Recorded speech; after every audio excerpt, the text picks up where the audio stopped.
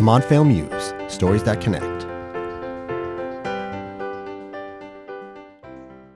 Hey everybody, and welcome to another episode of our campus podcast series, The Montvale Muse. I'm your host, Joe DeProspero, and I don't know about you, but I'm currently still adapting to it being dark when I walk to my car at 5:45 p.m.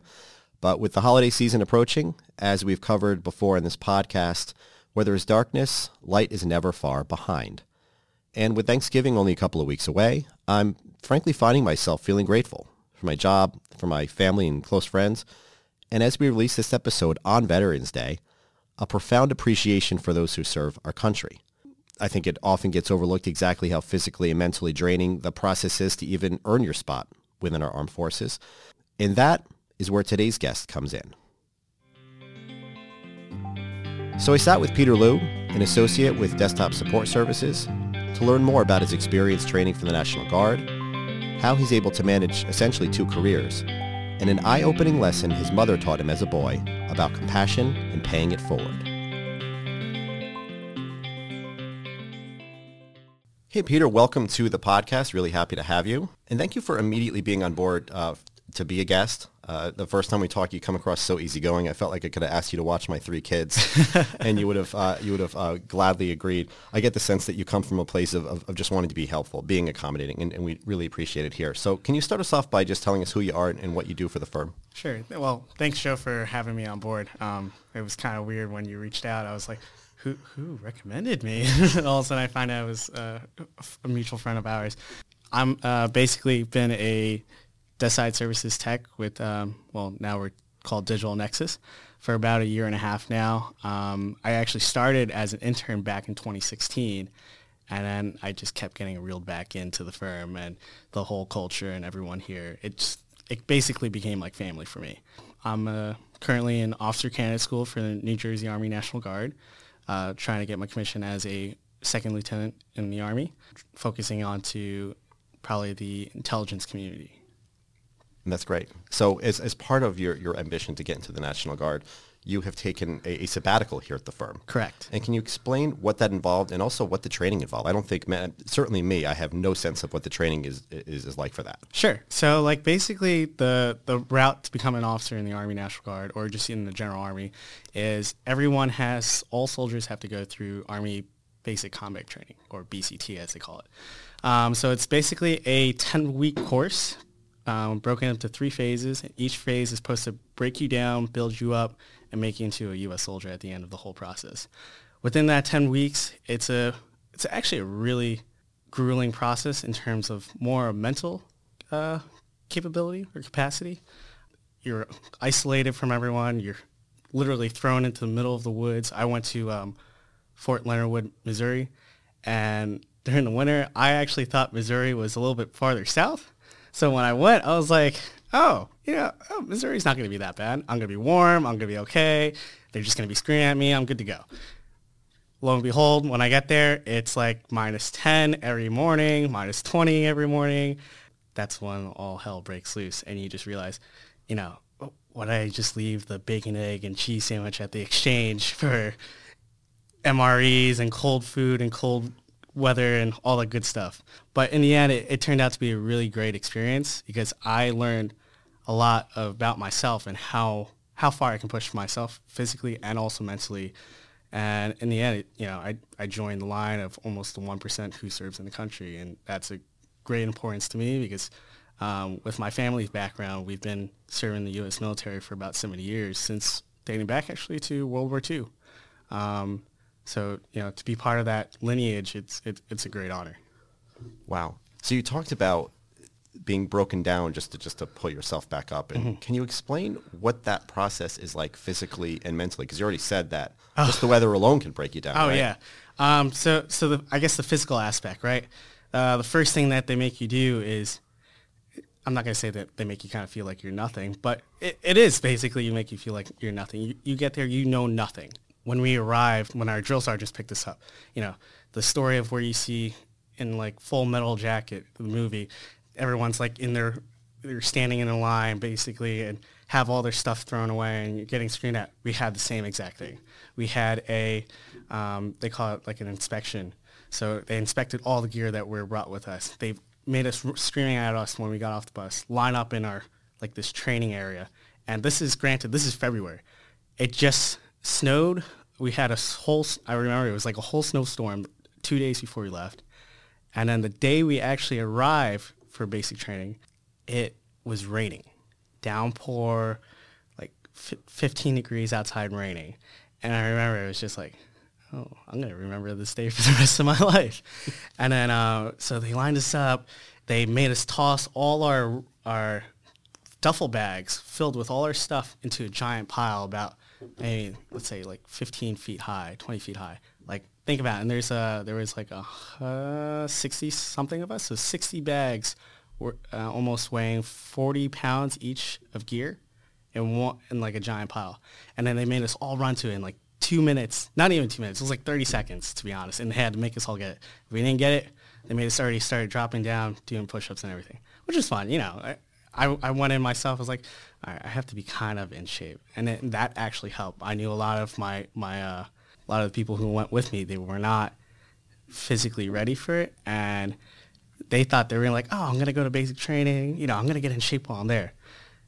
See, the sad reality is they don't tell you that when you're in winter basic combat training, you don't actually do a lot of PT because there's so many snowstorms and so much weather inclements.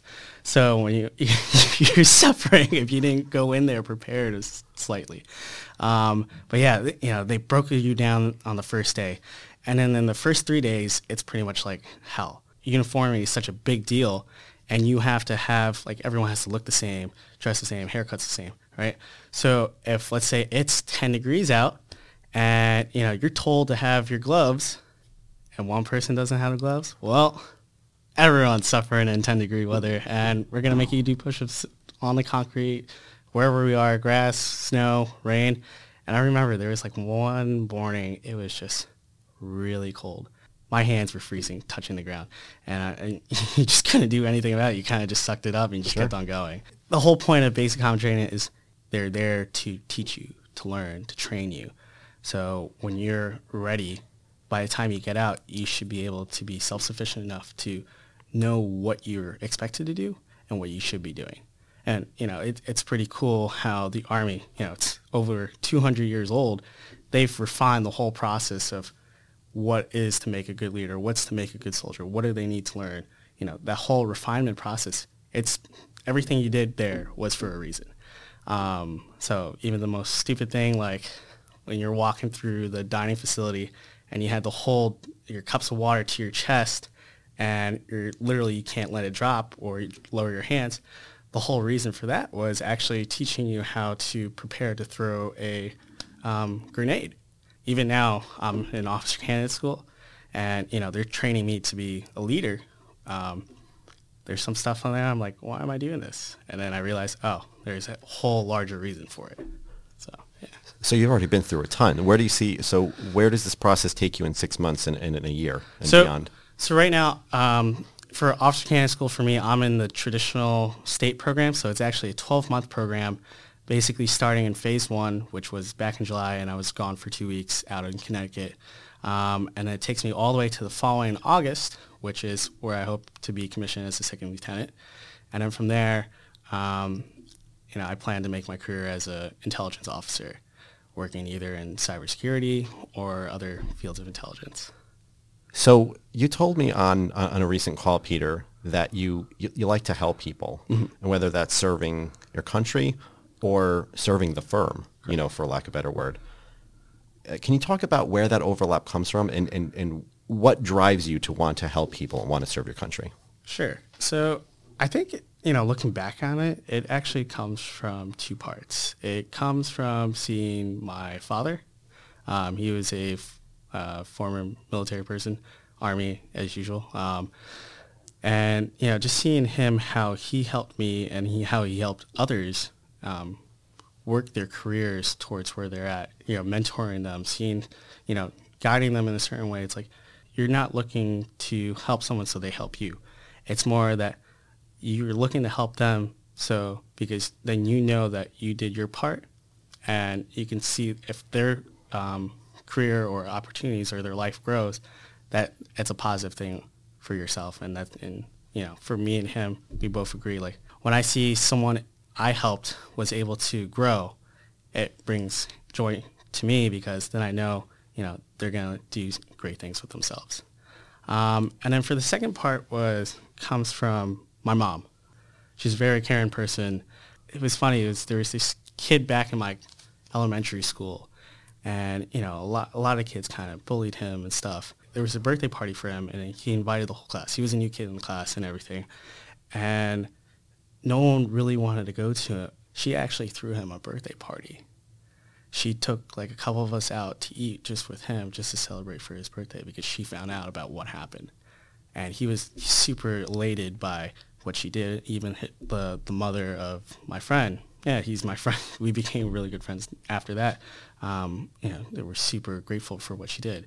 And like seeing her do that with him, seeing her do that with like other friends of mine whose parents weren't there, she helped them out, take them out, made sure they were taken care of.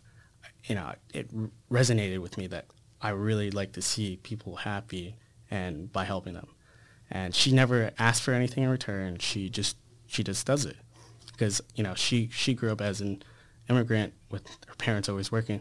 She didn't have the opportunities that I had or a lot of my friends. So when she sees a lot of struggle, she wants to help make sure those people who are struggling are able to at least have some sort of comfort to get over it. That's fantastic. Yeah. That's really great. I was not expecting that. I was not expecting to be schooled as a parent. I mean, I have 3 kids, and if I can create the type of lesson your mother did for you, I will consider myself a success as a dad. Let's take a minute to hear about an opportunity to connect on campus. Veterans who serve our country deserve a different level of respect. And coming soon, we'll have an opportunity to do just that. On December 7th in West Point, New York, the Montville Veterans Network will lead Wreaths Across America, an effort to honor our fallen veterans by laying remembrance wreaths on their gravestones at the United States Military Academy West Point Cemetery. You can participate either by attending the ceremony in West Point on December 7th, donating money towards a wreath, or both. To attend the ceremony, you can reach out to Trista Goings at tgoings@kpmg.com or 201-505-6318. Or to purchase a wreath, go to wreathsacrossamerica.org. It's a great way to give back to those who have given so much. Thank you. So it can be tough to accomplish any of this while you're working for the firm if you don't have a supportive PML. Mm-hmm. So how supportive was your PML during this process, especially when you had to go out on a sabbatical? So it was kind of funny. I actually never told anyone I was doing this. I was actually this time last year I was considering going towards the Guard, and by the time January came around, I sprung across my PML, and he was just like, "Wait, really?" It's like, "Oh my God, okay, yeah, no, whatever you need to do, whatever you have to get done. If you have to take off a couple of days before you go, you have my blessing." Even when I came back, "Oh, Pete, you're back. Congratulations on everything. Super proud. Take as much time as you need to come back." And granted, I just took a week off, and that helped. But they were super supportive of everything. Even now that I'm going through officer candidate school, there's times where I do have to take off from work and just head out right away. They have no problem with it. It's like, "Hey, Pete, I know what you got to do. You have your obligations, and I know you're getting your work done beforehand. Make sure you just do that.